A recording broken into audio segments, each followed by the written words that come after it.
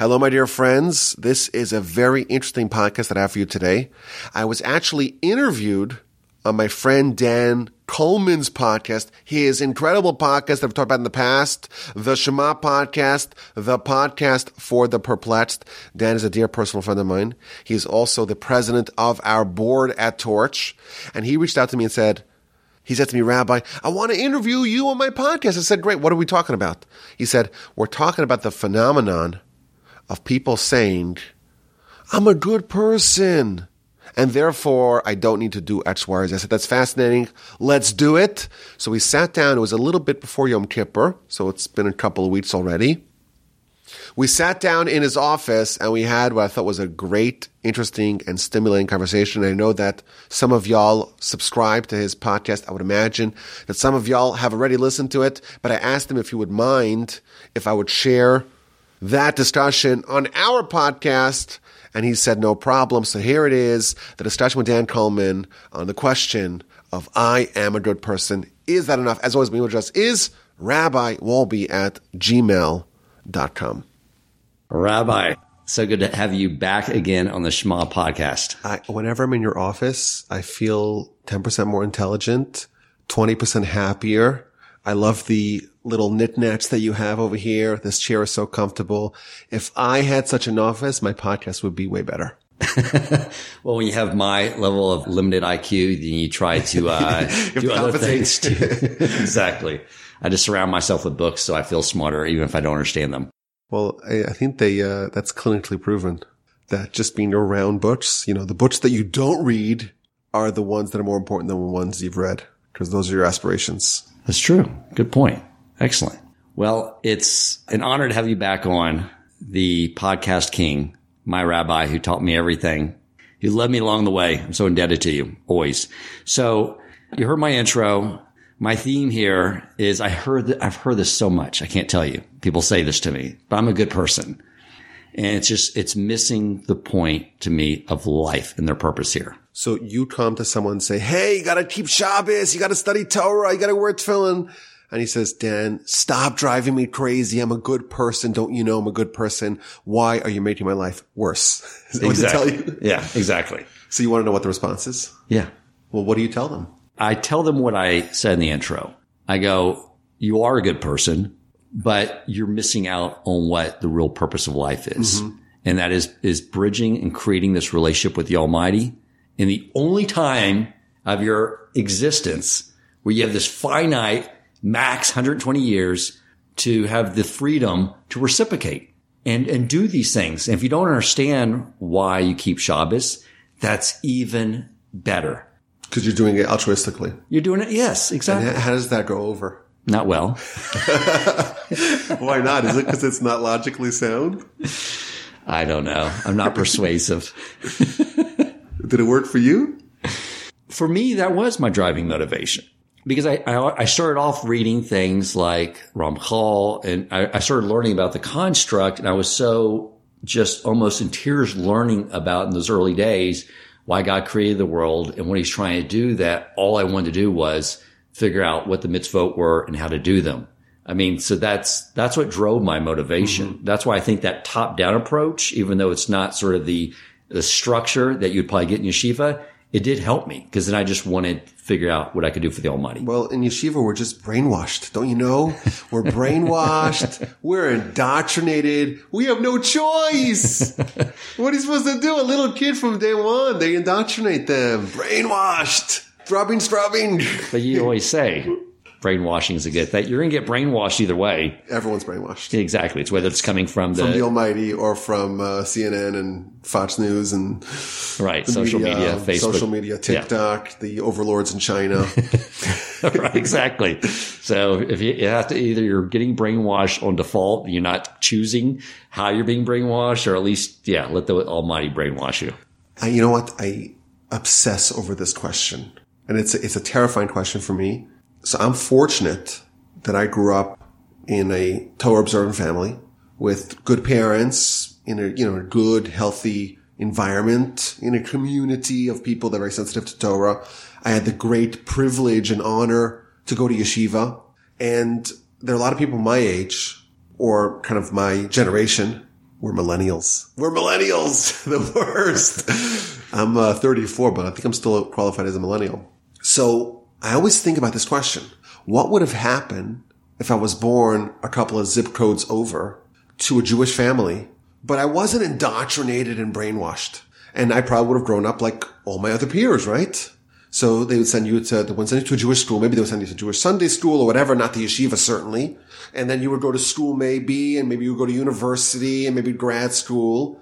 And then some guy with funny beard and payas and side lodge and strings coming out of them and something like, someone would say, oh, here's some tefillin, or here's study Torah, or don't you realize that the mitzvos? And I always think about this question, like, I don't think that any of them would convince me.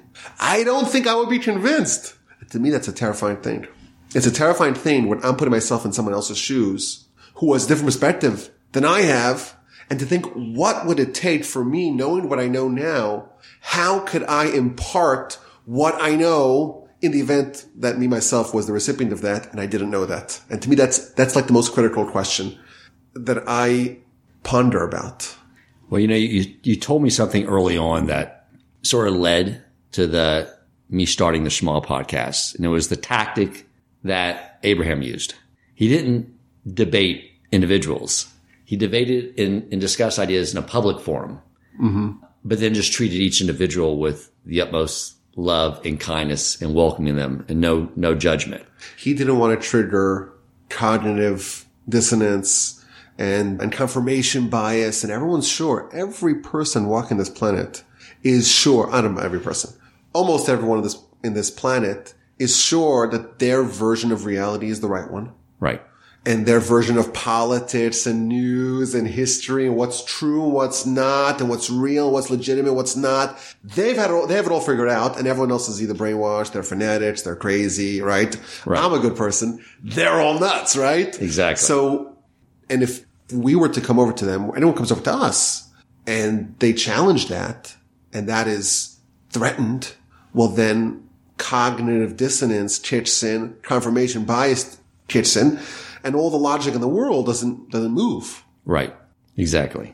We talk about politics. I like to think of myself as someone who is able to weigh all sides of an issue, or at least that's how I think of myself. And I feel like I don't have a political home because I don't really agree with any group. And it seems like both groups, they just stick to the talking points and to the partisan points. And that's all that matters. Right. So if I'm going to address kind of the most central aspect of someone's life, I'm going to tell them, hey, you are wasting your time. You're not keeping Shabbos. You're violating the covenant. You're not studying Torah. And he's like, whoa, why are you attacking me? I'm a good person. I'm a good person. Dan, I'm a good person. Why are you making my life worse? Why are you destabilizing me? That's how I think I would approach the whole subject. So let me tell you my thoughts on this subject. The first thing I think I would say to someone who raised the objection, I'm a good person, my sense is, maybe I'm wrong, but my sense is when someone says I'm a good person, they are trying to resolve a little bit of their own dissonance. I would ask the following question. Okay, you're a good person, but why does that matter? Why do you have to be a good person? What's wrong with being a bad person? Right. Did you ever try that? No, that's a great argument though. No, tell me, what is it, why is that important to be a good person? If you believe, like many people do, many very intelligent and very sophisticated and very educated people, that you are nothing more than an evolved primate, right? Why is it important to be a good person? What's the logic behind it? You're a sentient, advanced, intelligent, evolved monkey, but you're assuming that you don't have a mission in life and God doesn't exist. Of course, the crazy religious fanatics, creationists, those people are all nuts. They're all crazy. They're living, centuries, their backwater, obsolete, arcane beliefs. They're crazy, right? That's what we think. That's what we would think, right? So why is it important to be a good person? The whole notion of saying, I'm good enough, I need to be good. Then I acknowledge I need to be a good person, but I already am a good person. Why do you need to be a good person? Why? Well, I'll tell you the answer. Okay. The answer is that the people I know I had this conversation with do believe in God. A version of God that created the world, maybe not one that's controlling all circumstances and deeply involved in our life, but they believe in God. They believe that there is probably reward and punishment. But in the end, what God cares about is that we are a good people in the way we interact with each other, which is why they can't reconcile why do I have to study Torah, why do I have to fulfill mitzvot. Interesting. That's an interesting theological architecture. Yeah. That they believe in God completely, real, and the Almighty knows what we're doing. And the Almighty's going to judge us and reward us or punish us for our behavior. But you and I get to determine what's good. As long as you're good, whatever that means in a very nebulous fashion, right? Yeah. As long as you're good and not bad, then you get the reward. Wow, that's fascinating. And I think, there are some people I've had this conversation with over the last, 8-9 years or so, is that there are some common denominators, integrity, being kind to people, which are mitzvot. There are definitely exactly the way Hashem wants us to act. But when they start to getting to things like learning Parsha, Torah, the other observant areas like Shabbos and kosher and all those things, they don't understand, like, why would God care? And that's why I'm trying to get them to understand, like, it's not that God cares. Why should we care? Well, I have maybe a different theory to this. I heard this from my grandfather, blessed memory, but they're not mutually exclusive. They can both be true. We believe that every person has a soul, which is this invisible but supremely powerful and spiritual force within a person.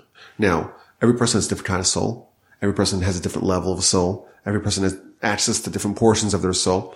Once we get into the actual nature, the reality of the soul, it's a very complicated study.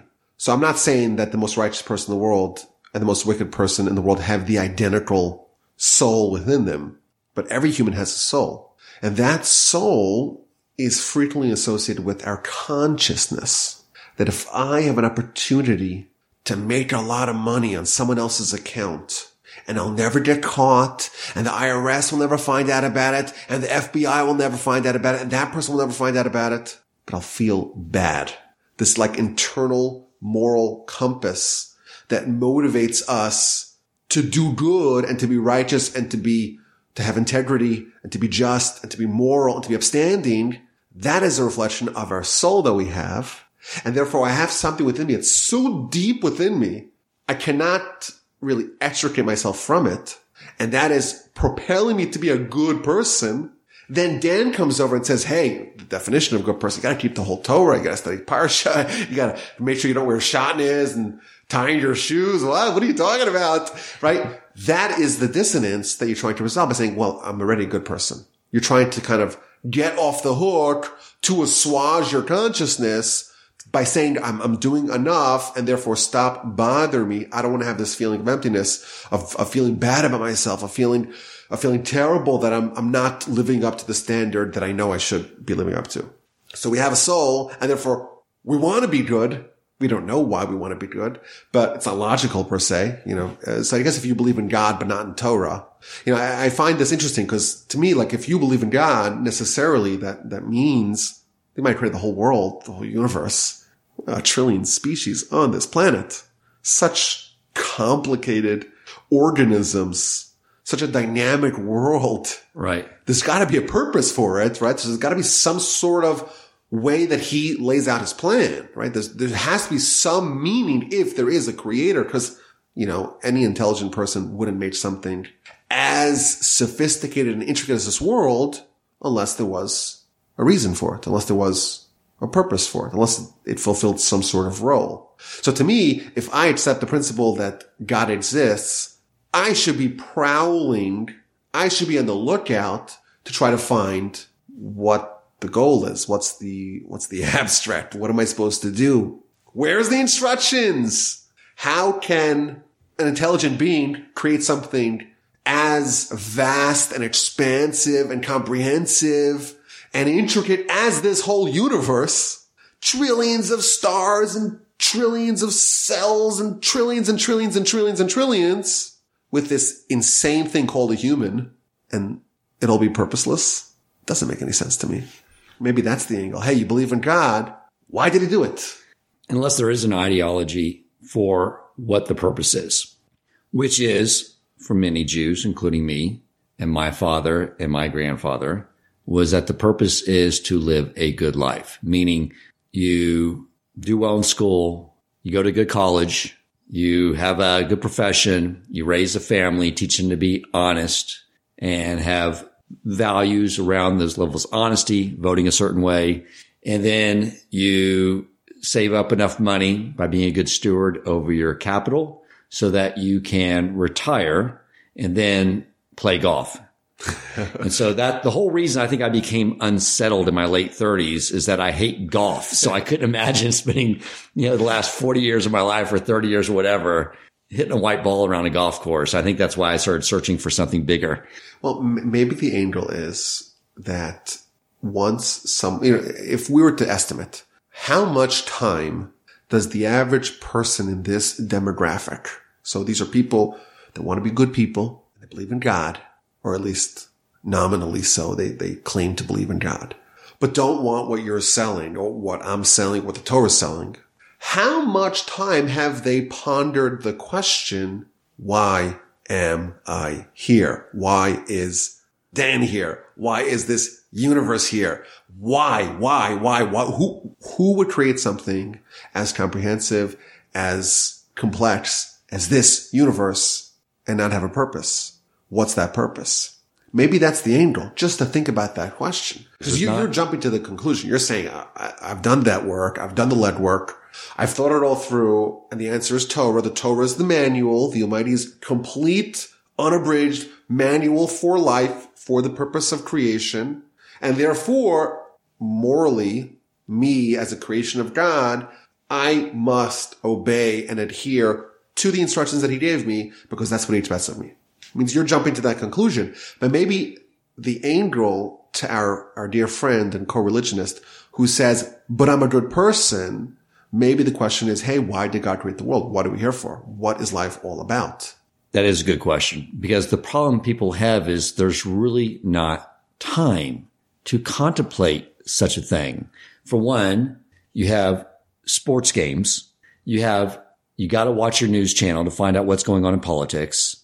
You got emails. You got social media. I mean, when is someone supposed to spend any time thinking about why God created the world? That's why the Almighty made us need showers. And because when you're in a shower, you can't take your phone with you. Is that the answer? Maybe. That's one solution.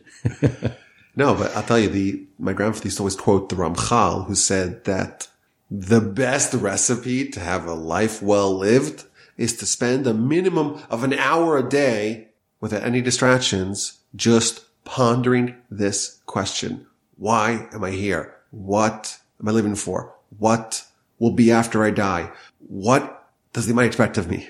An hour a day. I'd be shocked if any of the people that we're talking about have spent an hour in their entire life thinking about this question.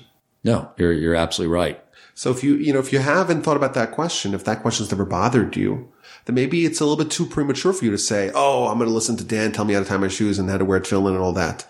That's the answer. That's the answer. But, you mentioned, Abraham I think in your intro, you mentioned him, I might be hallucinating. Actually, I did in a different version. Okay. So it's your ESP. Okay. So how did Abraham become the founder of monotheism? How did he discover it? So the Rambam tells us that Abraham was a ponderer. He was a truth seeker. He was someone who asked questions and followed answers down to their logical roots, to their foundation. He followed the rabbit holes of all the possibilities. And he was so determined in this process of truth seeking that ultimately, if you're that determined, you'll find the answer. But maybe that's the angle. Say, okay, you believe in God. You're not an atheist. You believe in God. Why did God create you? Why did God create humanity? Why did God create the universe? Why did God create the world? What's the purpose? That's a great question to ask. I think the response is not an answer. It's that question. And if that's what Abraham used to arrive at his conclusion, that's obviously a legitimate line of questioning. It's a legitimate line of questioning, don't you think? Absolutely. The challenge though is we tend to conclude that what's normal is what the majority of people in your sphere think is true or not true. So we outsource our thinking and our decision making to the public. Is that what you're saying? I think that by default, that is what occurs. Doesn't that happen in the financial industry as well? Yeah. Yes. Yes. Like, everyone's going in on this, or everyone's buying this asset class or whatever. Yeah. We call it herding. Yeah. Mob mentality. There's no independent analysis, just like this is where everyone's going. So this is where I'm going too. So maybe that's the minimum expectation that God has of us. The minimum expectation is that the Almighty gave you the most incredible piece of technology, and that is a brain unmatched by any computer, which is capable of asking these kinds of questions. And at a minimum, if you have 70 years of life to live, at least once, use the superpower, the nuclear weapon, balancing. It's just balancing precariously on your shoulder. Maybe that's the expectation. And you know what? If someone doesn't use that, then it's a real shame. It's a real shame to never ask that question. I find that when situations are external, there's a lot more clarity. Like everyone I know when they were a kid and heard the story about Abraham realizing there's one God, when everyone else was worshiping these little clay figurines and idols, I remember everyone was just like, how could they have done that? I would have been like Abraham too. I would have obviously recognized this is nonsense because the situation is external at that point. But when it comes down to the real question of he drew a conclusion that was the opposite of everyone else on the planet, definitely not the norm. He was a total extremist. Contrarian. Total contrarian. Iconoclast. Yeah. But when we find ourselves in that exact same situation, it's very hard to go against what everyone else around you is thinking and doing. I think there's a lot of this inhibiting your mission and my mission, to get people to think about Torah with a more open light, to really expose themselves to it. I think there's a lot of this kind of social norms that you and I violate. What do you mean? You don't turn your phone on Shabbos for 25 hours? What are you, a Luddite? Right? There's a lot of that. You really walk around with the yarmulke on your head and your tzitzis out like you do that? Really? Like you actually do that? You really won't eat food because it wasn't supervised by rabbinic kashrus, right? You really do that? There's a certain ridiculing of religion in society, and that's a bigger obstacle that needs to be addressed more than any of the theological or intellectual problems, so to speak, of what we're trying to popularize, or at least expose the people to. When I was in my late 20s, I was beginning to explore maybe the religion thing. I had this like little moment of craziness. But what I calculated was based off, if the Jews are right, why are they such a small minority? You would think great ideas would become very popular. And so I didn't look at that. I was like, the Christians seem to be right because there's so many of them. So I explored that and realized this is crazy. And then I just backed away and went back into my atheism. Yeah, well, we have to remember, I think it's good to remember historical examples of the entire world being wrong. So you brought up the idolatry example. Idolatry in its most literal sense is almost extinct in this world. But we know this is well documented, that societies as recently as a couple thousand years ago, it was almost universal. Like paganism was universal. And these are people that are very sophisticated. These are not fools. They're not fools. The great Greek philosophers were very capable, intelligent, sophisticated, sharp, bright, much more intelligent than the public intellectuals that we have today. Yet they were all idolaters. So if you and I were using this standard, this yardstick of saying, hey, let's just outsource all of the important decisions of our lives to the masses, well, then we would be idolaters in the times where that's what everyone else did. We would be receptive to child sacrifice in the times where that was popular. Murder in times where, people were murdered for relatively minor transgressions. We would sign off on that. if we are going to outsource our moral standards to the masses, it could bring us to pretty, to what we would accept universally today to be very dark places. Right. So the fact that Jews are a small minority, well, okay. First of all, it doesn't cause us any problems because we don't believe that Judaism is supposed to create a universal religion. Right. We're not supposed to proselytize, right? Right. I always say that the Jews are Navy SEALs, spiritual Navy SEALs. If everyone was a Navy SEAL, then a Navy SEAL would lose its meaning, right? Right.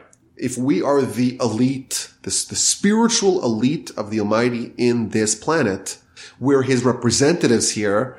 You cannot have 1 million ambassadors in a country. It's only when there's 1 or 2 or 3 or 4 representatives, they can represent the other party. We're the Almighty's representatives in this world. And our job is to make sure that we maintain the standards that he set for us. But ultimately, that's going to influence the entire world away from paganism and towards the acceptance of the belief in God, towards monotheism. Which, by the way, by that standard, we're doing pretty well. Did you ever wonder why Christianity is eroding, whereas Islam is not? Isn't that interesting? 100 years ago, 200 years ago, there were, I don't know, hundreds of millions, billions of Christians and Muslims. And today the Christians are kind of waning. Their commitment to Christianity is waning, whereas the Muslims, it's not. To me, the answer is simple. One of them is idolatry and one of them isn't. So we're getting closer to the messianic ideal of the world re-embracing monotheism. Right. If you and I were to telegraph how we would imagine, how the Torah would forecast the Messianic era happening, it would happen exactly like this. The Muslims would remain steadfast to their theological principles, whereas the Christians, they won't go back to become pagans, but the whole Christianity thing will be less appealing to them. Very true. All these things are playing out.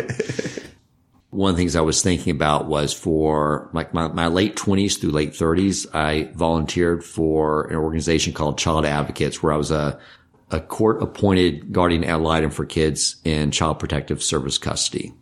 One of the things I remember was I was always trying to counsel the parents to do what they need to do so I could approve a family reunification. But I remember talking to so many parents, whether it was neglect through drug addiction or this one guy who was hit his teenage daughter. And I would try to talk to him about he was told he had to go through anger management classes. And I kept saying, look, man, you got to go through these. And he's like, I don't need anger management. I was like, I know what the judge wants. He's like, I don't need it. And I was like, okay, I'm just telling you that if you want the kids back, you need to go to him. He's like, and he stood up and yells like, I told you I don't need it. And if you bring it up again, I'm going to rip your effing head off your shoulders and defecate in it. And that was cleaner language. So you got to keep this in. So the point is that as I was talking to these parents, one of the things they would always say to me is, I should have my kids back. I'm a good person. Always. Because from their vantage point, what their kids were experiencing is what they experienced. It was their norm. And they really saw themselves as a good person and were befuddled by the fact that the state came in and took their kids away. And I remember that resonated with me, like how left to our own devices, we can go so awry from what actually is being a good person. Yeah, if I remember the seminal book, How to Win Friends and Influence People, that's how he starts off. Everyone thinks they're a great person. The criminals, the rapists, the murderers, they all think that they're great people. That's just maybe the human condition that we're always trying to justify our behavior. We always are able to, find ways to render ourselves as being good.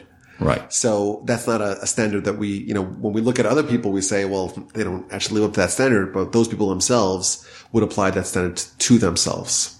Let me ask you this. I did see a verse in Parsha a few weeks back. I can find it. You probably know it, where there is a verse sort of talking about Moshe warning people about saying, I don't need to follow Torah and that I'm good with God. Or I'm probably just ad-libbing based off the commentary of Rashi. Can you speak a little bit about that? Because it's obviously that there is sort of a warning of going this route. Yeah, I think I think what you're referring to is the beginning of Parshas Nitzavim, a couple of weeks ago, 2 weeks ago, I think it was, where Moshe gathers the whole nation and he gives them this warning. Maybe there is a root amongst you that is bearing bitter fruit, and there's a man or a woman or a family or a tribe whose heart deviates away today. And they said, Shalom Yiheli, there'll be peace for me. I could do whatever I want and I won't suffer the consequences. Right. Yeah. So that's a great example, that the notion of people feeling or announcing, declaring that their behavior is not problematic, that goes back to times of Moshe. So maybe that is a great example of the fact that this kind of cognitive dissonance and confirmation bias and people always justifying their current status and no more, that goes back to times of Moshe. And by the way, I have a thing that I like to tell my very religious friends. It makes them really nervous. Listen to this. I tell my very religious friends, isn't it awful that there's so many Jews who don't believe in Torah and don't keep Shabbos? Isn't that awful? And they're like, yeah, it's so awful. They don't know and they don't realize how they don't. And then I say, don't you realize that you and I are like the same thing? We're just different levels of this. I say, hey, wait, let's look at the Talmud. What does the Talmud say about people who neglect Torah study? What does the Talmud say about that? What does it say? It says some really, really scary stuff about people who neglect Torah study. Do you neglect Torah study? Well, do you know? Come on. Everyone is good enough in their own minds. Right. We like to put people in buckets. So this guy is religious. They are Orthodox. They are observant. They know how to read Hebrew. They go to shul. They wear their tefillin. They're good. And these other guys over there, oh no, they're not religious enough. They're heretics. They're not non-believers. The truth is, we all have to be willing to challenge ourselves. That's what the money expects of us. Moshe, to his very last day, was challenging himself. There's never a time that we can be complacent. And you and I also have this same problem. I'm a good person. You're right. Dan, we're like patting ourselves on the back. Look at us. We get it. It's all these other clowns out there who don't get it, right? That's what we got together in your gorgeous office and we said, okay, let's talk about all those other fools that just don't get it. They just don't get it. But the truth is that's you and I as well. Right. We are these same people. And the only way that anyone can be moved is if they're willing to expose themselves and make themselves vulnerable to the possibility that maybe there's room for improvement. And I think that's true to me. It's true to you. This was not even when we talked about speaking about this is not the angle that I thought we would go down. But I think there's something true about this. Yes. That this is not just for the people who are quote unquote not religious, not observant, reform, unaffiliated, whatever it is, whatever term we want to give to them, it's for us as well. I wear tefillin every day. I've never knowingly, willfully violated Shabbos. Never. And so I'm one of the good ones, right? I'm one of the good ones. That's what I would think. But no, the Almighty expects a lot more of me and of you than what we're delivering. Is that true? Yeah, absolutely. Yes. So you also say you're a good person. And the Yetzer Hara always wants us to look outward, never inward. Yeah, Dan. Yeah. Come on, Dan. I'm a good person. Come on, Dan. You're a good person. I've always thought I was a good person. Even in my 20s when I was committing every sin. I had my parameters. So I'm glad you made that point. Whenever someone thinks that there's something happening and God didn't orchestrate it and they get frustrated, I know those moments. Why is this happening? In that moment, I tell people, in those moments, I'm an atheist. Yeah. As terrifying as that sounds, yeah. Yeah, exactly. So I think that would be, to me, the opening of this whole discussion is that the only way we could have a productive conversation about this is if we're willing to actually threaten our cherished status quo. And that's you and that's me and that's everyone that we know. Most people are not willing to go there, or it's too painful. And then, okay, but that's where the discussion has to end, because if we try to jump a step, it's not going to work. And sometimes you see this a lot where, I always like to think of people as big buildings, and it needs to have a good, strong foundation. Right. And you can't really skip any steps. The Talmud says that a person who's not a landowner is not a person, which sounds, very, very antiquated. But what does that mean? You're a person, but you don't have land, so you're not a person. So my grandfather used to always explain, based upon a teaching from his master, from his teacher, that we have to be grounded. We can't try to jump up to heaven. We have to always build, so to speak, layer upon layer, a strong foundation and not skip any parts. So you and I know people, I definitely know a lot of people like this, who grew up without Torah and grew up without mitzvah observance, without Shabbos, and were inspired and became very observant. Some even became rabbis. And amongst that group, you have some of the most amazing people that I have ever met. Just incredibly inspiring people, people who were willing to change, which is the most inspiring thing in the world. And then you have people who become very religious. Oftentimes they get very visually observant and become very zealous. And then they have a relapse. They have recidivism and drop it all. And to me, that's very sad. It's very sad because someone was brave enough to expose themselves to the beauty of Torah, but they did it, or they were maybe, poorly advised to do it in a way that didn't build a strong foundation and didn't build every step, every layer of that building. So a human is this big building. And I don't remember where I was going with this. It was back to the landowner. Back to the landowner. Yes. So we don't want to just catapult someone to religion. We don't want to say, oh, like this Torah is true. Here's your tefillin, right? Maybe there are some people who are ready for that, but people have to be willing to start from ground zero and build their relationship with the Almighty at a pace that's not going to be counterproductive, not skipping any steps, based upon kind of a good, healthy mental health, even. Yeah. Balanced. And it's beautiful. It really is the most beautiful thing in the world to develop a relationship with the Almighty, but we can't skip those steps. I agree. I mean, you always told me early on to take small steps. Like your first suggestion to me on Shabbos observance was just not to use my phone, which that one thing was so monumental, to have my phone off for 25 hours. But you encouraged me, and you even said then, I remember, just do it for 1 week, just one Shabbos. I don't want you to even try it for 2 weeks in a row, because we're not meant to have dramatic change. And you're right. If it happens too fast, and that's what you warned me, you told me about the Yetzer Hara. You said you want to go sort of stealth, make small little moves so it doesn't know you're trying to make, that you're on a trajectory to move further. And then you can sort of build that foundation. Now, I want to go back to one of the points I made in the intro as a motivating factor. And that is a way of reciprocating, like to God, a way of reciprocating to God. Because when people begin to focus just on the aspect of gratitude, you have your health, your eyes, you have a family and beautiful children and a spouse. And you start to think about all these things the Almighty gave you. Even if you think you're the one responsible for all your money, fine, let them have that, right? Whatever success you've had, but just all the things that they would attribute to the Almighty and say, what way do we have possible to reciprocate? And in the mitzvot, even just one of them is just one way of reciprocating. Like Shabbos, what is it? It's like a date night with your spouse. It's just Hashem wants one day with just us.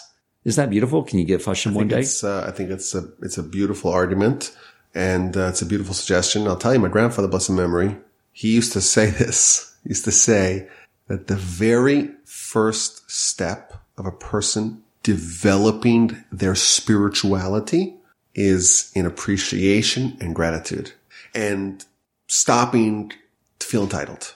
The Yetzer Hara, as we like to call him, the force that wants to keep us small and keep us the way we are without any change, that force wants us to not think and to just accept things the way they are.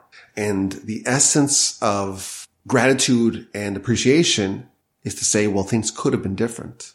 Like you said, my eyes work. I could have been blind. My hands work, right? I have a livelihood. I have a family. I have good things. I enjoy life. That's not something we can take for granted. That's not something I'm entitled to. The second you're entitled to nothing, everything really is so beautiful, and you're so lucky to have everything.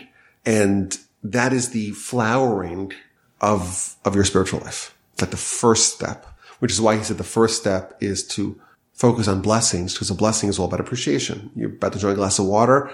You're about to enjoy some food. That is time for you to say, this is a gift from the Almighty. And it's not something that I deserve per se. It's not something that is to be taken for granted. There's a lot of people that cannot enjoy this. There's a lot of times in history where this was exceedingly rare, but I have it and I want to appreciate it and I want to express my gratitude. And now you've kind of cracked a little hole in that little cocoon that the Yetzer wants to keep you in. And you, 100%, I think that's a very good way to start off this relationship. I had some more thoughts about what I would do or what I would propose to understand this or to kind of develop this subject. Do you want to hear them? I want to hear them for sure. That's why you're here. So first of all, there's a basic assumption of Mr. a good person or Mrs. or Miss or whatever pronoun that people want. We're friendly to all. Exactly. So the person who says, but I'm a good person, there's an aversion to the mitzvos, right? I don't need the mitzvos. I'm good enough. Why is there an aversion to mitzvos? Isn't that strange? If the mitzvos come from God, don't you think you should make it a little bit more appealing to us? Wouldn't it be easier you talked about the Jewish people being such a small minority. Wouldn't it be easier? Because assuming that we got it from God, right? Assuming we got it from God, he should make it so desirable and so seductive and so irresistible and so appealing in the eyes of everyone else that we should have to convince anyone. They should just want to sign on. Right. Exactly. I had, not to lose your train of thought, but I actually had, before you came over, conversation with my colleagues from work. And they said, what's the holiday coming up this week? I said, Yom Kippur. It's like, is that a big holiday? It's like, oh, it's the biggest. And they said, well, what do you do? It's like, we deprive ourselves of food and water for 25 hours. And we spend pretty much the entire time, Wednesday night and all day Thursday. And we're just going to be saying these prayers over and over again, thinking about all the mistakes we made until we end up like in tears asking for forgiveness. And then after it's all over, we sit around and we wonder why no one wants to convert to Judaism. Sounds like a real party. I didn't want to get you distracted, but yeah, it's really funny. It's very obvious why. Go ahead. So there's an amazing Mishnah in the chapters of our fathers that describes us running. We are running. We're running and running. How so? It says we should run towards a mitzvah and we should run away from a sin. So run towards a mitzvah or run away from sin. The Mishnah is counseling us to always be running in pursuit of a mitzvah and fleeing from sin. So our grandfather pointed out in one of his books, he said, what this is teaching us is that a mitzvah is escaping from us. It's running away from us. A sin is chasing after us. And therefore, if we want to accomplish the mitzvah, we have to chase it down. We got to hunt it down. We got to pursue it, run after it. Because if you don't run, forget about it. It's gone. Whereas a sin, we have to run away from it. We have to flee it because we do nothing. The sin is going to consume us. The design of the world, according to the Mishnah, is that mitzvos should not be appealing. That's the design. And everything else is chasing us, is appealing. You're trying to sell people something that seduces them not a bit. There's no appeal, there's no allure, there's no sizzle to what you're selling. The only way for them to get it is if they chase it down. Whereas the sin that you're telling them to avoid, that's chasing them. So it's not balanced. Seems unfair. Seems unfair. So here's the answer. We believe, and you mentioned this earlier, that there has to be free will. There's free will. It's like a barbell, right? Barbell, you have the weight on the right side equals the weight on the left side. Right. Balance. You and I have both tasted the beauty of mitzvahs. We've chased them down to a certain extent, and those things we found very appealing. What we've discovered is very appealing. So we're coming to someone that says, I want to be a good person. But I'm a good person. That person has no idea about what we've experienced. If you never experienced a full Shabbos, if you've never experienced a 25-hour Yom Kippur of fasting and praying, you don't know why that would in any way be appealing. Right. That sounds like self-flagellation, right? What am I, a masochist?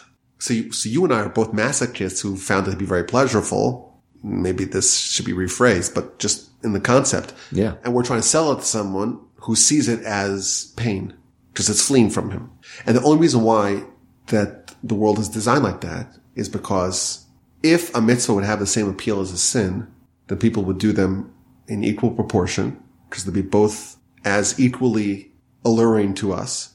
But the mitzvah, because it syncs up with our soul, because it feels like we've come home, because it gives us a lasting feeling of meaning, the mitzvah will be much more appealing. It means if they both have the same initial appeal and one of them gives you like a lasting good feeling, because again, it is synchronized with our soul, then no one would ever do any sin. Because if they both have the same initial attraction, but one gives you a great feeling afterwards and one doesn't, that's it. The free will's over. So the only way to have a balance is if the initial attraction of the sin outweighs that of the mitzvah, but the payoff of the mitzvah, once it's actually done, well, that exceeds that of the sin. And that way it's balanced. We got to chase down the mitzvah, but once we do, we find deep meaning in it.